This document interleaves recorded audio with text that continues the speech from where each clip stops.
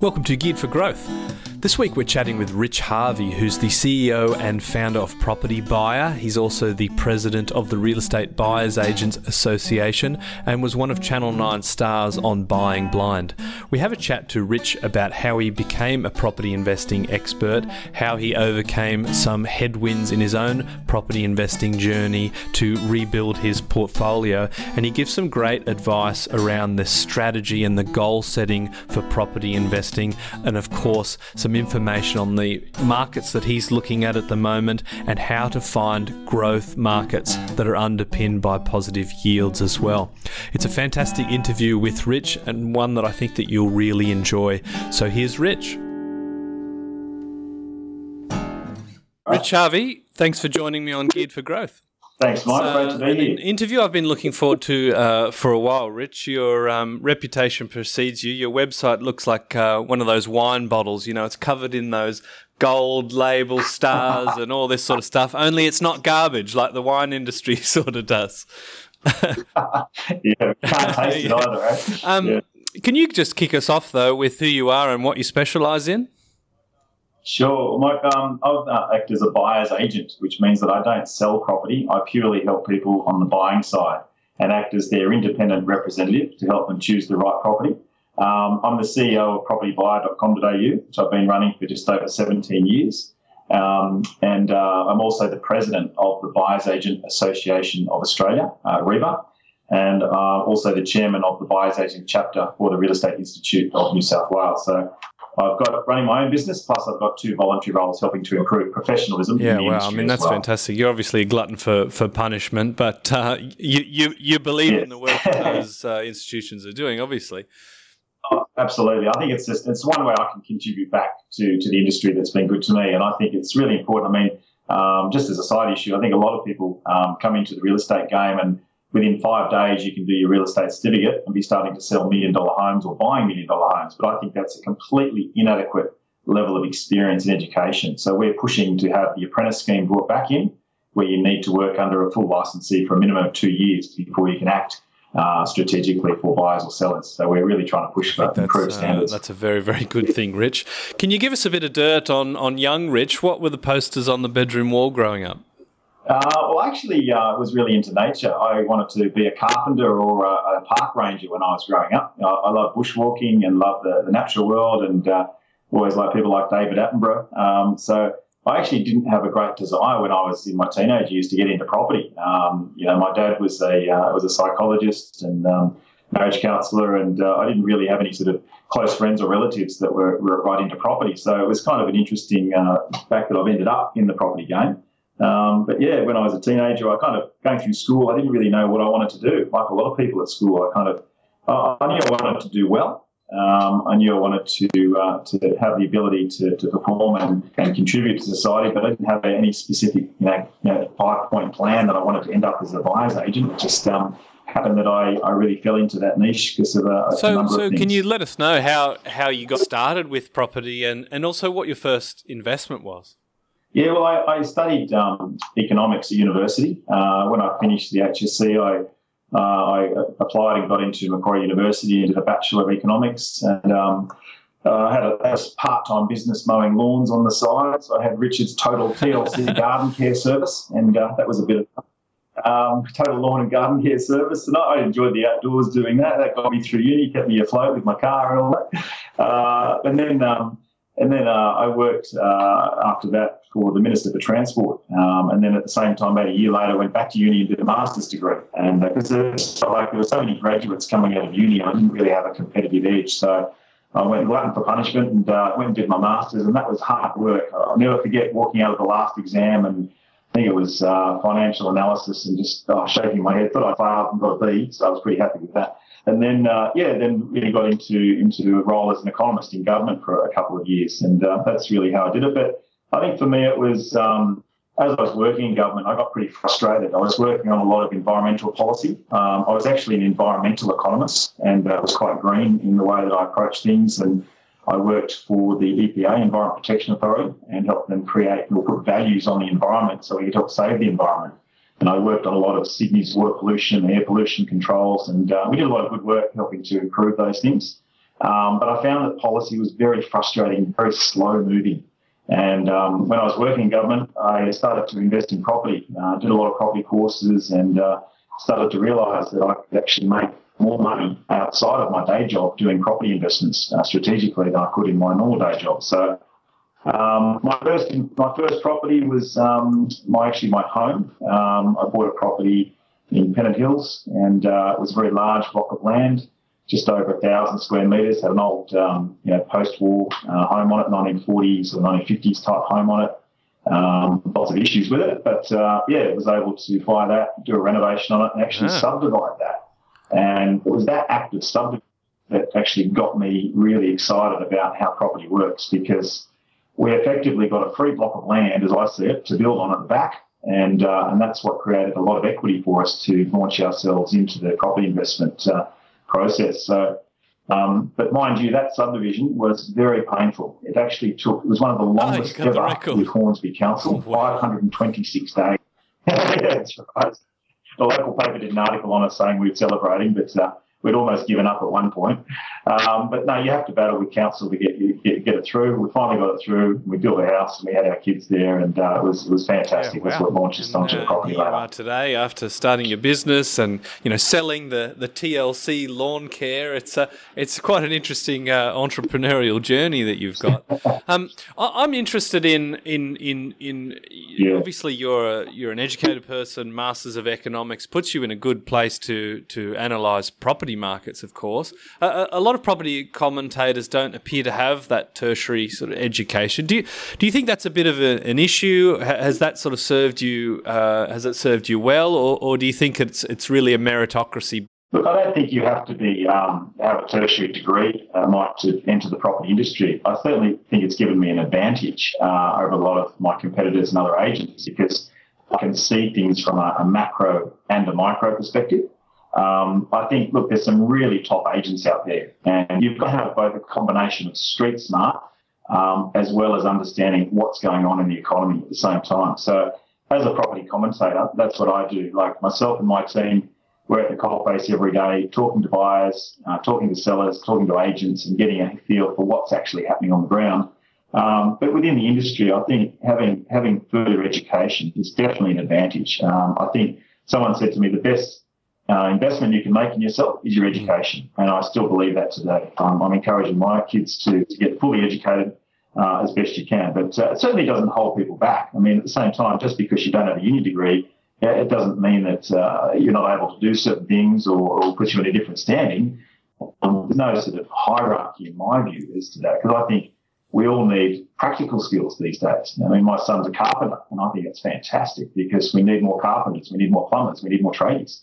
They're all wonderful. Everybody has to find their niche in life and do their absolute best. We need more carpenters. That's what we should be doing.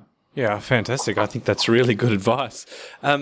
I read somewhere that your economist or your economics training was actually sort of a little bit of an impediment to you jumping into property, perhaps maybe a little bit of analysis paralysis, but you eventually saw the power of leverage and were converted. Is that a true story? Can you run us through that background? Yeah. It comes back to your earlier question about my first investment. I think, after we bought my first home, we had a lot of equity and we weren't sure what to do with it. We'd almost, paid down our home diligently, believing that was the only way to sort of, run your finances, to pay your home loan off first and then start investing. But if you do that strategy, you're going to miss 2 or 3 growth cycles. So as an economist, I had spreadsheets for everything. I had a family budget, watch how much petrol we consume every week. And it kind of got to the point where when I was doing a property analysis, I kind of got really fearful about debt. Because I heard that you shouldn't get into too much debt at the time. But I think most people now understand the difference between good debt and bad debt. And but even on property, there's good debt and bad debt on property. So for me, we bought our first investment property in Alexandria. We bought many years ago in the 90s. We bought a 2-bedroom unit before the market really took off there. And it was kind of like pulling teeth for me. It was like a really difficult process. Thinking, gosh, we're gonna spend I can't remember the numbers now, like $220,000 on this 2-bedroom unit in Alexandria. I mean, they're worth, 800 or 900 today. Yeah. So that's in the history of hindsight. But at the time, it was like a big leap of faith to go, oh gosh, you know. But when I actually invested in that software program, Property Investment Analysis, and actually broke down the numbers for me and said, okay, so if your interest rate is, you know, at the time I think it was 7%, and if your rent is, you know, $400 a week, and if your income is this, then the bottom line number that it spits out is actually going to only cost you $10.50 per week to hold this property. That's on a negative gearing strategy. Yeah, yep. And I worked out over the cost of the year, it might cost me $1,000. But if the capital growth on this property is 7% per annum, which it easily was, then in 10 years' time, you basically double your money and you're going to make $200,000 for the cost of spending $1,000 a year. And I went, that's a no-brainer. Yeah. Why don't I do this Where again? do we sign? Once I understood that concept, okay, I spend $1,000 a year and I make, you know, $100,000 or $200,000 a year in capital growth. It's just the light bulb went on. And for me, I bought 3 properties that year. Obviously, I used up all my serviceability fairly quickly, but that was just, again, a light bulb moment where I saw how when you leverage safely into the right property, you can do very well. Yeah, wow. And you obviously were doing the investing. You had a fairly stable and comfortable government job. Some of the colleagues' ears are pricking up when they're hearing your negative gearing strategy, and Rich down in Cubicle 7 is paying no tax. I'm imagining you got swamped at the water cooler, and was that, I guess, a bit of a starting point for you in your idea to start the business? There's a bit of a theme with people that become good at something, and then people are asking them for the tips, and they're sort of thinking, I should charge for this. That's right.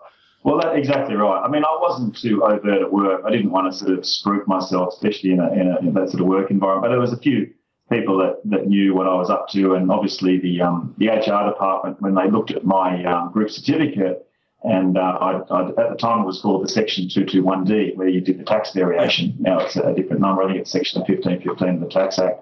But when they saw that I had no tax, I remember the officer saying, Rich, how do you do this? You don't seem to be, you know, you've managed to reduce your tax liability on your pay slip. How do you do that? And I said, oh, look, I just invest in quality properties and, you know, I apply for the tax variation.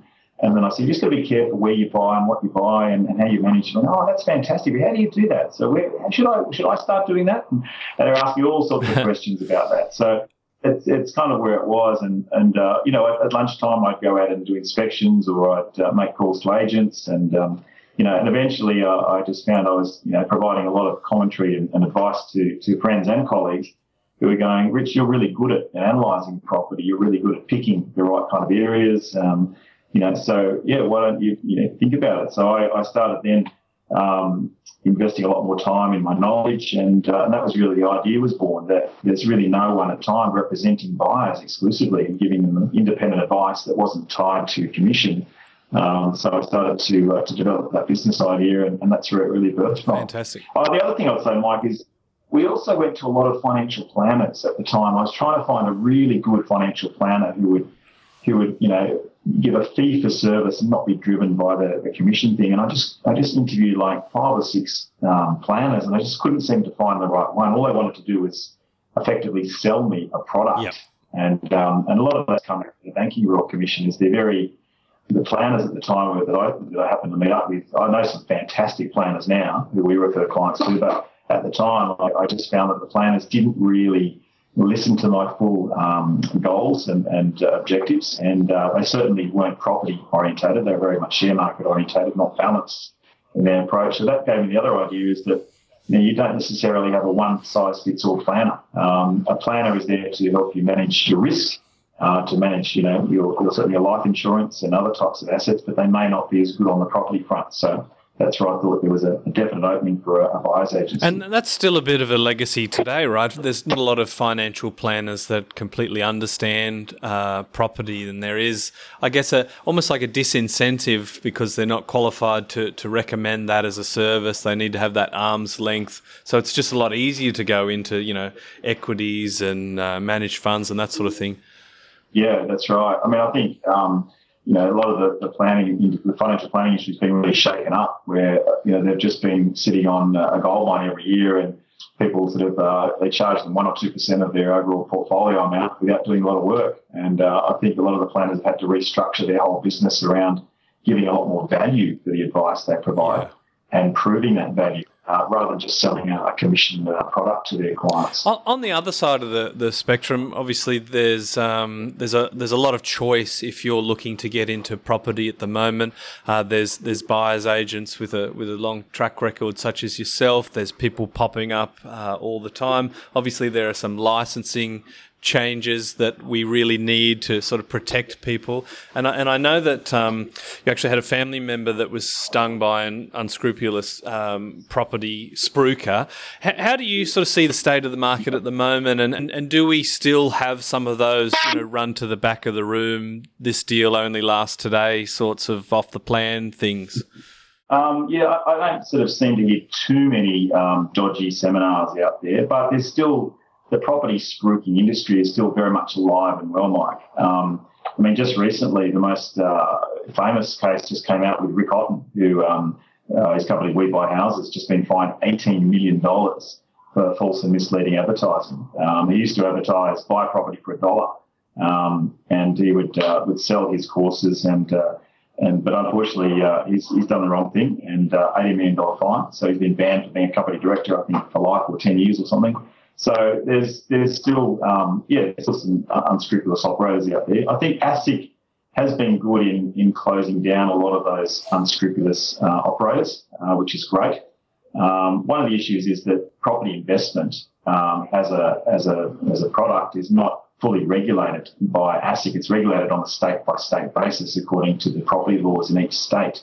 So there's no sort of national regulation that's there. So that's difficult. So I think the message for consumers out there is just be very careful what you pay for and what you believe in the headlines. There's other sorts of courses out there that will teach you how to be, perhaps a buyer's agent in 5 days. Well, it doesn't take 5 days to be a buyer's agent. It takes years of experience and training. And it's very important to work with reputable firms or reputable people that will show you exactly how to do due diligence, not just how to sign up a client. So, and if you're looking to get any kind of property, my number one advice, and I say this at all the expos that I speak at, where there are a lot of spruikers out there, when a spruiker is selling a property, they're going to be paid a commission by the developer or by the vendor of that property. And often those commissions will be anywhere between, usually anywhere from 2% up to 6% or even 7% on some Brisbane off-the-plan properties. So it's really important that an investor or a consumer ask the question, how are you getting paid for this advice? Are there any kickbacks? And it's really important that if you're taking advice from a spruiker, you know exactly what they're getting paid and what their incentivization is in that transaction. Yeah. You mentioned, my brother, years ago, back in the late 90s, I think, fell for the bait, got flown up to the Gold Coast, shown around in a nice white Mercedes with the bloke wearing the gold chain and the white shoes and all that, and was told, Phil, you've got to buy this property. It won't be here on Monday. And they signed on the spot. And anyway, they regretted buying it when they got back to Sydney, but couldn't get out of it. And then he went and sold it just before the market took off. So got everything wrong with that one. But look, he didn't lose too much money. He probably lost 10 grand or something, so it wasn't too bad. But I think those sort of, that sense of urgency where you've got to sign up on the spot or you're going to miss out, I think those days are well and truly over. Yeah. So, and you've had some headwinds yourself in terms of, I guess, being on the receiving end of unscrupulous practices. With, I know you sort of invested in a project, I think it was, that didn't really come to fruition.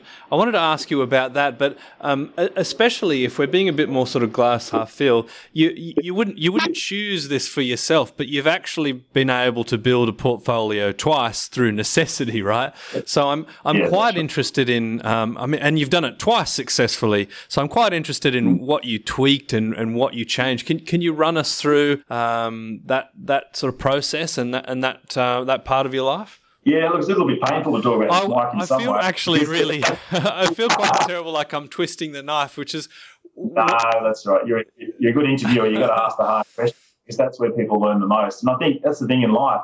I think you've always got to look at the blessing on the other side of the difficulty. And I think a lot of people lose hope when they hit hard times. But there is always hope. You've always got to have a message to people that there is another side. You'll get through. And I think for me, obviously, losing money was a really difficult thing. Actually, it's been proven in economics, Mike, that people value losses more than they value gains. Right. In other words, people feel more pain from a loss than they do from a benefit.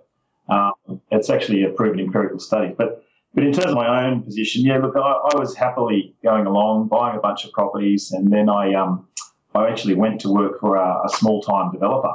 And this developer, unwisely invested around about 80% of my net worth in these various projects with this developer. And I didn't fully understand how mezzanine loans worked. And fully understand them now. And you've got to be extremely careful with mezzanine loans. What mezzanine loans are is it's an unsecured loan. When a developer builds a project, they typically get first mortgage funding from a bank or a major lender, and they'll lend them up to, say, 60% or 50% of the hard costs. Then the developer needs extra money, and that's called mezzanine or top-up money, and they'll give a much higher percentage rate on that money for a shorter-term loan period, so 1 to 2 years.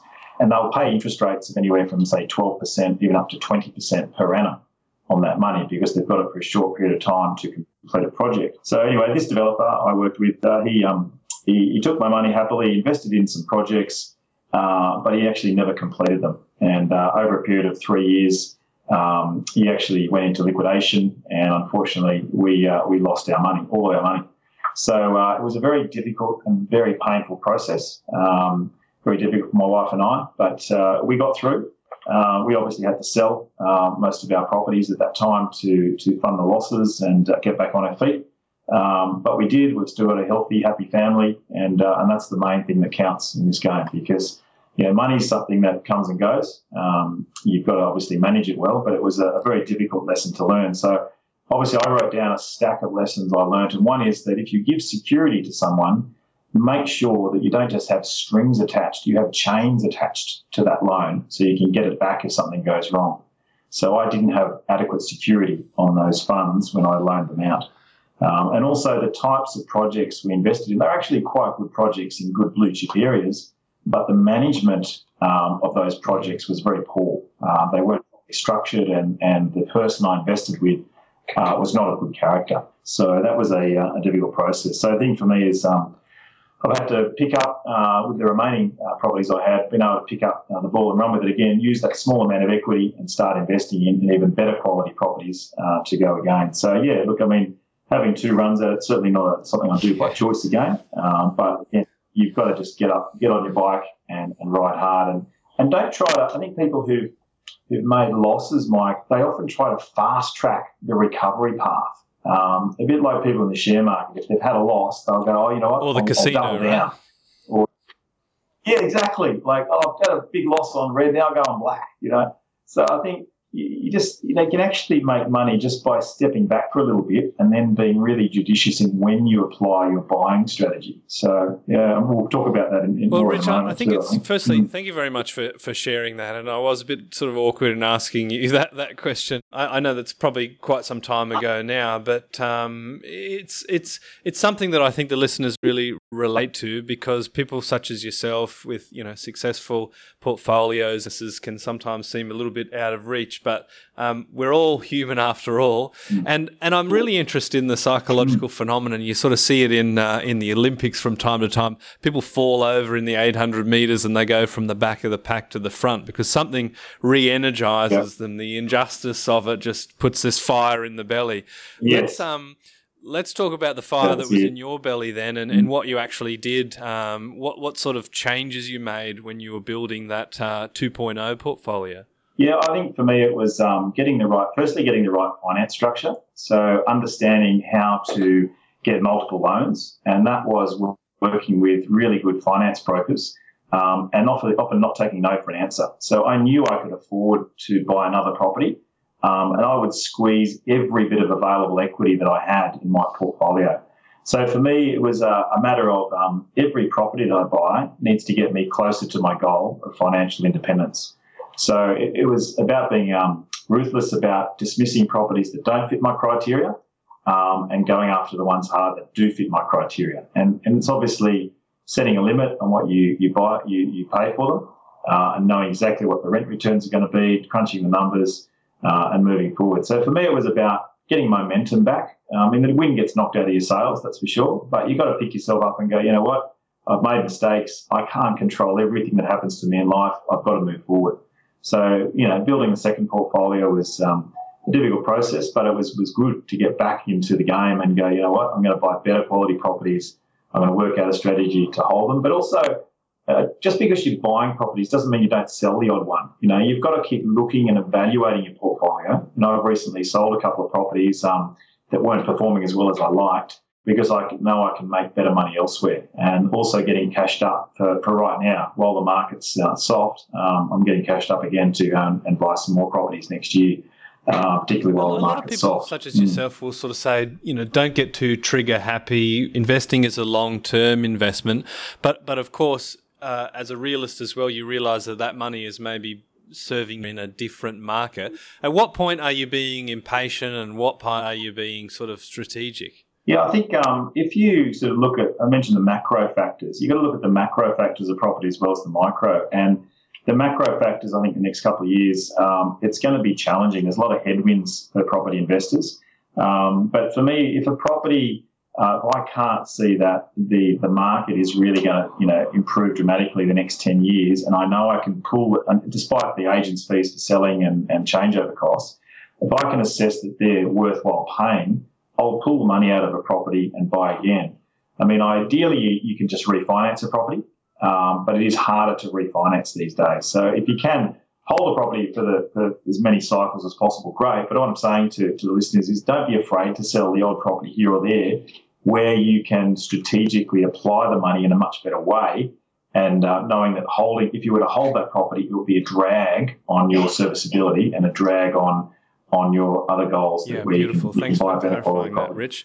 I want to talk to you about your superstardom on Channel 9's Buying Blind. Can you tell us a little bit about the show and some of the struggles that people are having, which I guess is the motivation for the show, and maybe some of the wins that you've had there? Yeah, look, the Buying Blind experience was fantastic. It was about this time last year. I was actually out there in the marketplace trying to buy all the homes for the 6 couples on the show. Just for those that didn't see the show, what the concept of Buying Blind was, where there were 6 couples that were priced out of the market or finding it very difficult to buy their family home. They all had completely different stories, and they came to the TV show with the expectation of buying their home. But what they had to do was give up control of the buying process. Give me a brief, sign over and hand out of equity and start over their money. And then I had to go and find the property. And then the next time they saw the property was when I gave them keys to the front door. So they had no say in looking at the properties, no feedback loop, no keys to the front door. So it was quite an experience. I really enjoyed it. Each of the couples was great. I've never met any of them before. Literally, we had a camera on either side of the door, and I knock on the door and they filming us meeting for the first time and sitting at the kitchen table and getting their brief. And literally within 30 minutes of meeting them, I had to convince them that I was the man for the job to buy them their family home. And they were spending anywhere from $500,000 to almost $1.8 million on their home. So it was a big ask, big leap of faith for these couples, I tell you. You're quite incredible. You're a clever guy, Masters of Economics, property expert, but geez, Rich, I'd still be nervous. Yeah, and that was played out, absolutely. So I had to do this moment. I had to ask them, guys, now we get down to business. Are you ready to hand over all your money so I can buy you your family home? And then I walk out of the room, and some of them were actually a bit nervous, and some of them were really keen to sign and really keen to meet because they heard of me. But others, it took a little bit of convincing. But they all signed, and I then went out and found a bunch of properties to look at. We had a few false starts with some of them. I bought 2 of them before Christmas last year, and then the other ones I bought at the beginning of this year. The show went to air in June, July, and but yeah, they all had different struggles. Like a couple of first home buyers, and they all pretty much had unrealistic expectations, as you'd expect. I mean, when I met them, the market was still warm and hadn't corrected like it has now, and a lot of them was out of option and just kept getting disillusioned. And every weekend they were out there looking at properties and just couldn't get into the market, and found it very, very difficult. But I think one of the best ones for me was Liz and Ali, the first home buyer couple with the smallest budget in Melbourne. Ali was a teacher at a Christian school, and they've got three little girls, really wanted to be close to the school, and they only had a budget of $550, and it was really hard to find anything that fitted the budget and the area for their brief. And I said to them, guys, is there any way you can get some more money? And they were able to, speak to a relative and be able to borrow a little bit more money, up to about $600. Anyway, I got them a property just under their budget, and they were expecting to move into a unit, and they'd be training their little kids to sleep in one bedroom altogether so they could actually live in a two-bedroom unit. So when we were able to deliver a three-bedroom house, oh my gosh, you should have seen their reaction. They were just over the moon. So that was a really precious moment, and I feel great about that. The other one was Mel and Kristen, another one in Melbourne, and they had moved to Brisbane several years ago, sold out of the Melbourne market, came back and realised they'd really missed the boat, and they're a bit heartbroken they couldn't buy into their core suburb. Anyway, I found a diamond in the rough in Doncaster, and it was a pretty old-looking house, pretty tired, but it backed onto a park, nice quiet street, and needed about a $200K reno, which we did. We had the budget for that, and anyway, we completely transformed the house, and they were just, again, over the moon. I remember walking into the house before it was unrenovated, and it stunk of cigarette smoke, yellow walls, crappy kitchen. It just looked awful. And the mother came through, and she went, "Oh, you bought the wrong house. You've definitely bought the wrong house." Oh, dear. Anyway, they played all that jeopardy out. That when they took the blindfolds off after the renovation, wow, they were just, again, over the moon. So, yeah, great experience overall. That's absolutely fantastic. I mean, sometimes I joke in our office, we're not saving babies. I wish I had the brains and the scalpel set to do something a little bit more meaningful, but that's fantastic. You're actually making a big difference in those lives, and it's clear that that's something that really sort of presses your buttons, Rich. So congratulations on that. Getting back to property specifics, we were talking off air about the lollies and veggies, and I guess what we're trying to get at is that people often do the property investing backwards. They look at what are the boom areas, sometimes hopefully not the mining towns that are going to get 20% growth, houses versus units, the streets and that sort of stuff, but don't do the sort of the due diligence stuff in terms of the plan, and you mentioned before about something that serves your criteria and having the exit strategies and all that sort of stuff. Can you talk to us about those kind of unsexy parts of property investing that we need to spend a little bit more time on?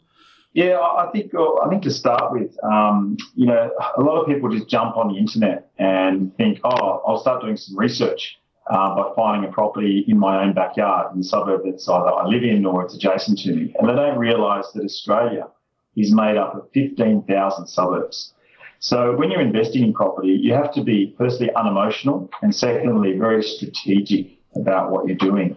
So I think for me, it comes down to, before you choose an individual property, it's a four-step process. Number one, you've got to write down your goals, and only 3% of the population do this. So once you define your goals and objectives, then it's much easier to work out what property to buy. Then you've got to choose a strategy, like a particular property strategy. Is it just buy and hold? Is it buy and renovate? Is it buy land and develop? Is it building a duplex? Is it doing a grading flat? So there's all these different combinations of strategies you can do. Then you've worked out, okay, what strategy works for me? And also in terms of cash flow, do you need to buy a positively cash flow property because your serviceability is challenged, or can you go the negative gearing route?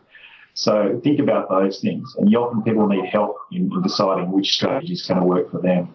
Then the third thing is then looking for an area that meets those strategies, and then finding a property in an individual suburb that meets the above.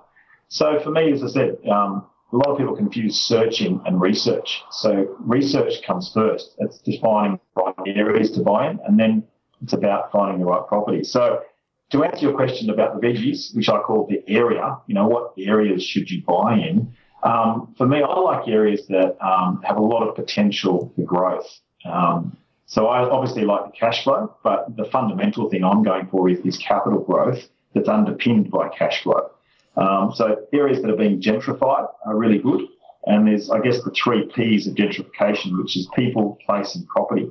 So when we talk about gentrification through people, we talk about the demographics. So we talk about more the younger generation, the professional generation moving in, the Gen Ys, the Gen Xs that are doing lots of renovations, which means you'll see a lot of tradie youths out the front, a lot of those skip-ins. You'll see a lot of the kids, so couples without kids or just one or two kids moving into an area, and the older generation moving out. In terms of place, you'll see that the council is doing beautification works. They might be doing road upgrades, expanding parks and recreational facilities. And property, you'll see a higher proportion of Federation or older style property in the area.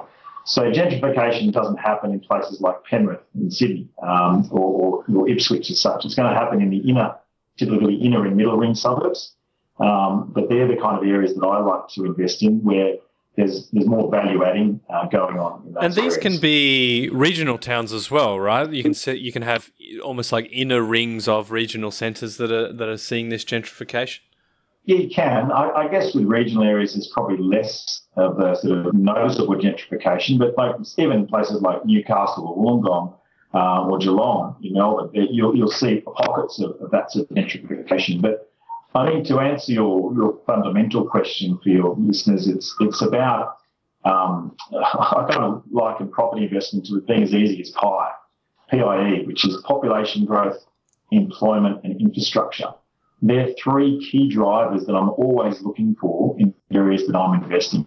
So to break that down, population, why? I'm looking for population growth because that drives demand for more housing. If the population's dying, then you're not going to get capital growth and you're not going to get rent pressure. Employment is fundamental because people, on strong wages can afford to buy their own home, so the owner-occupier market's strong.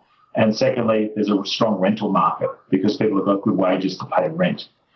And thirdly, infrastructure. That's a really nice cream on top because infrastructure means the areas going forward. There's strong investment. There's the multiplier effect from all of that infrastructure investment going on in the area. So they're the three keys. You've made the veggies very palatable. You've did them with sweet chili sauce or something, Rich. So the 4 points of your strategy, we're talking the goals, the strategy, the area, then the property. We've got the 3 P's of growth: people, property, and place.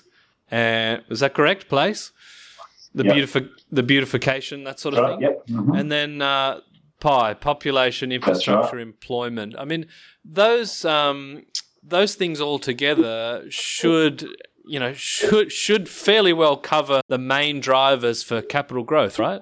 Yeah, they're not everything. I've actually written a top 20 criteria report, which people can download from my website on propertybuyer.com.au if they want that. I've got a bunch of other free stuff there, but there's other things that will help to drive capital growth, but it's fundamentally about location. Location is just, you can't underscore that enough.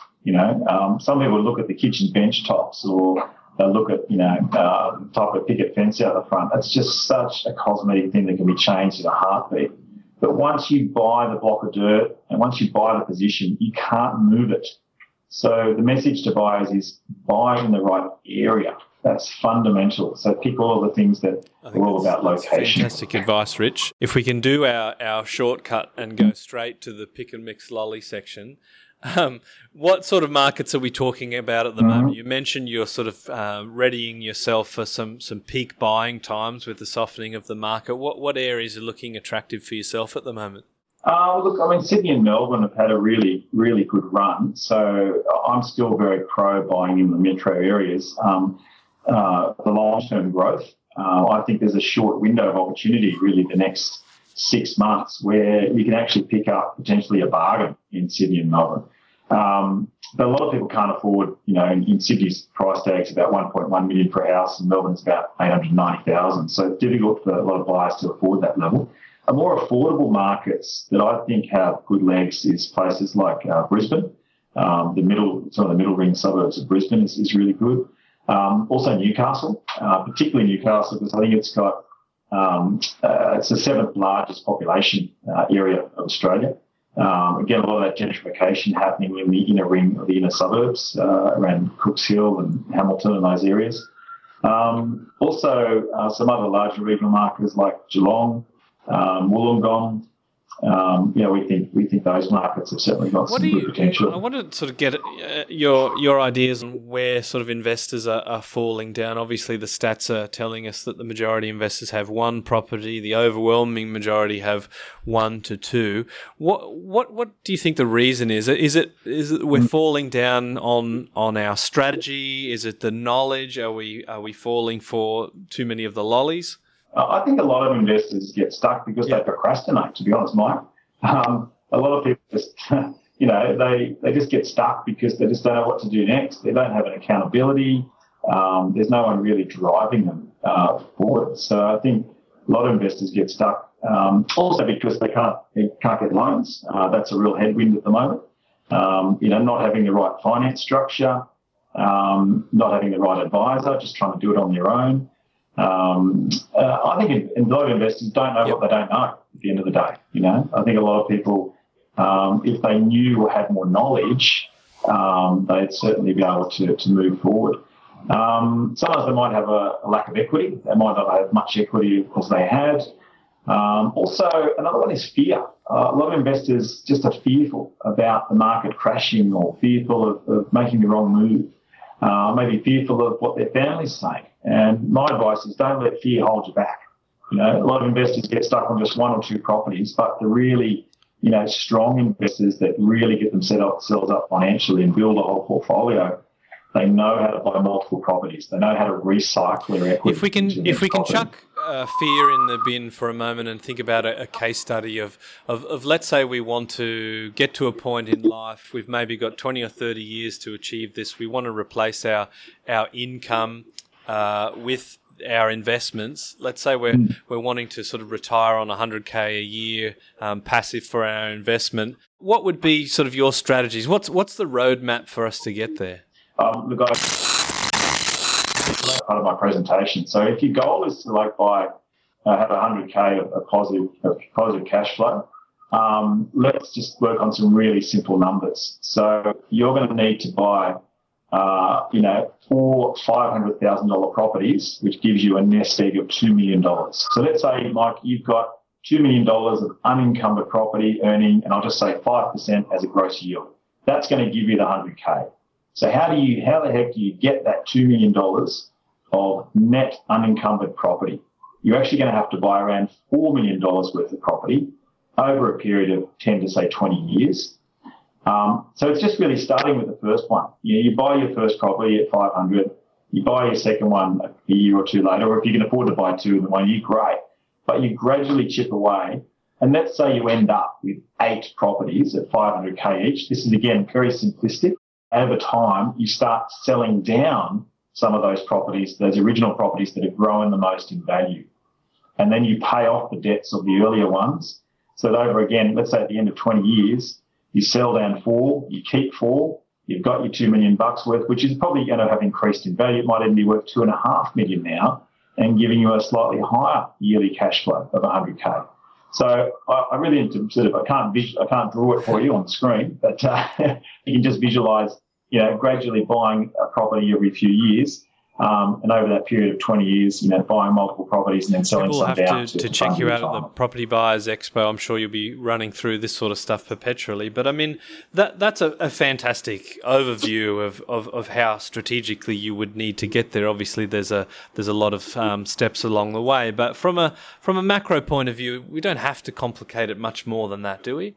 No, it's pretty simple. I think once you start buying one property, and get some leverage, the key is to buy, as I said, properties that push you forward towards your goal, don't detract you from your goal. You don't want to buy a money-sucking property that takes away all your state properties. You're going to buy some that are going to be stronger growth properties and maybe a couple that will be slightly higher positive cash flow properties that help support other properties in your portfolio. And I've got to ask you the question, Rich. Obviously, we've seen the market softening with the intervention from APRA. We've got an election coming up. I think technically has to be before the 18th of May. We've got an early budget where the government presumably says look how good we are. We've done a surplus, so vote for us. Obviously, the impact of a changing government is somewhat sort of priced into markets, but what impact do you think that the election will have on property, with property the way it is at the moment? Look, like elections always have a dampening effect on sentiment and consumer confidence. Unfortunately, people tend to sit on their hands and do nothing.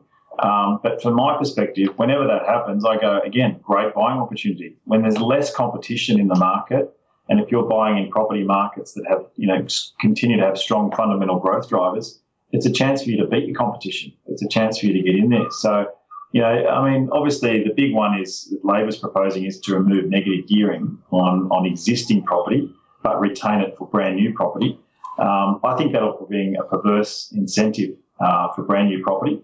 I think, unfortunately, the property spookers will have a field day with that policy. I think it's an ill-advised policy as well, because it's not supporting.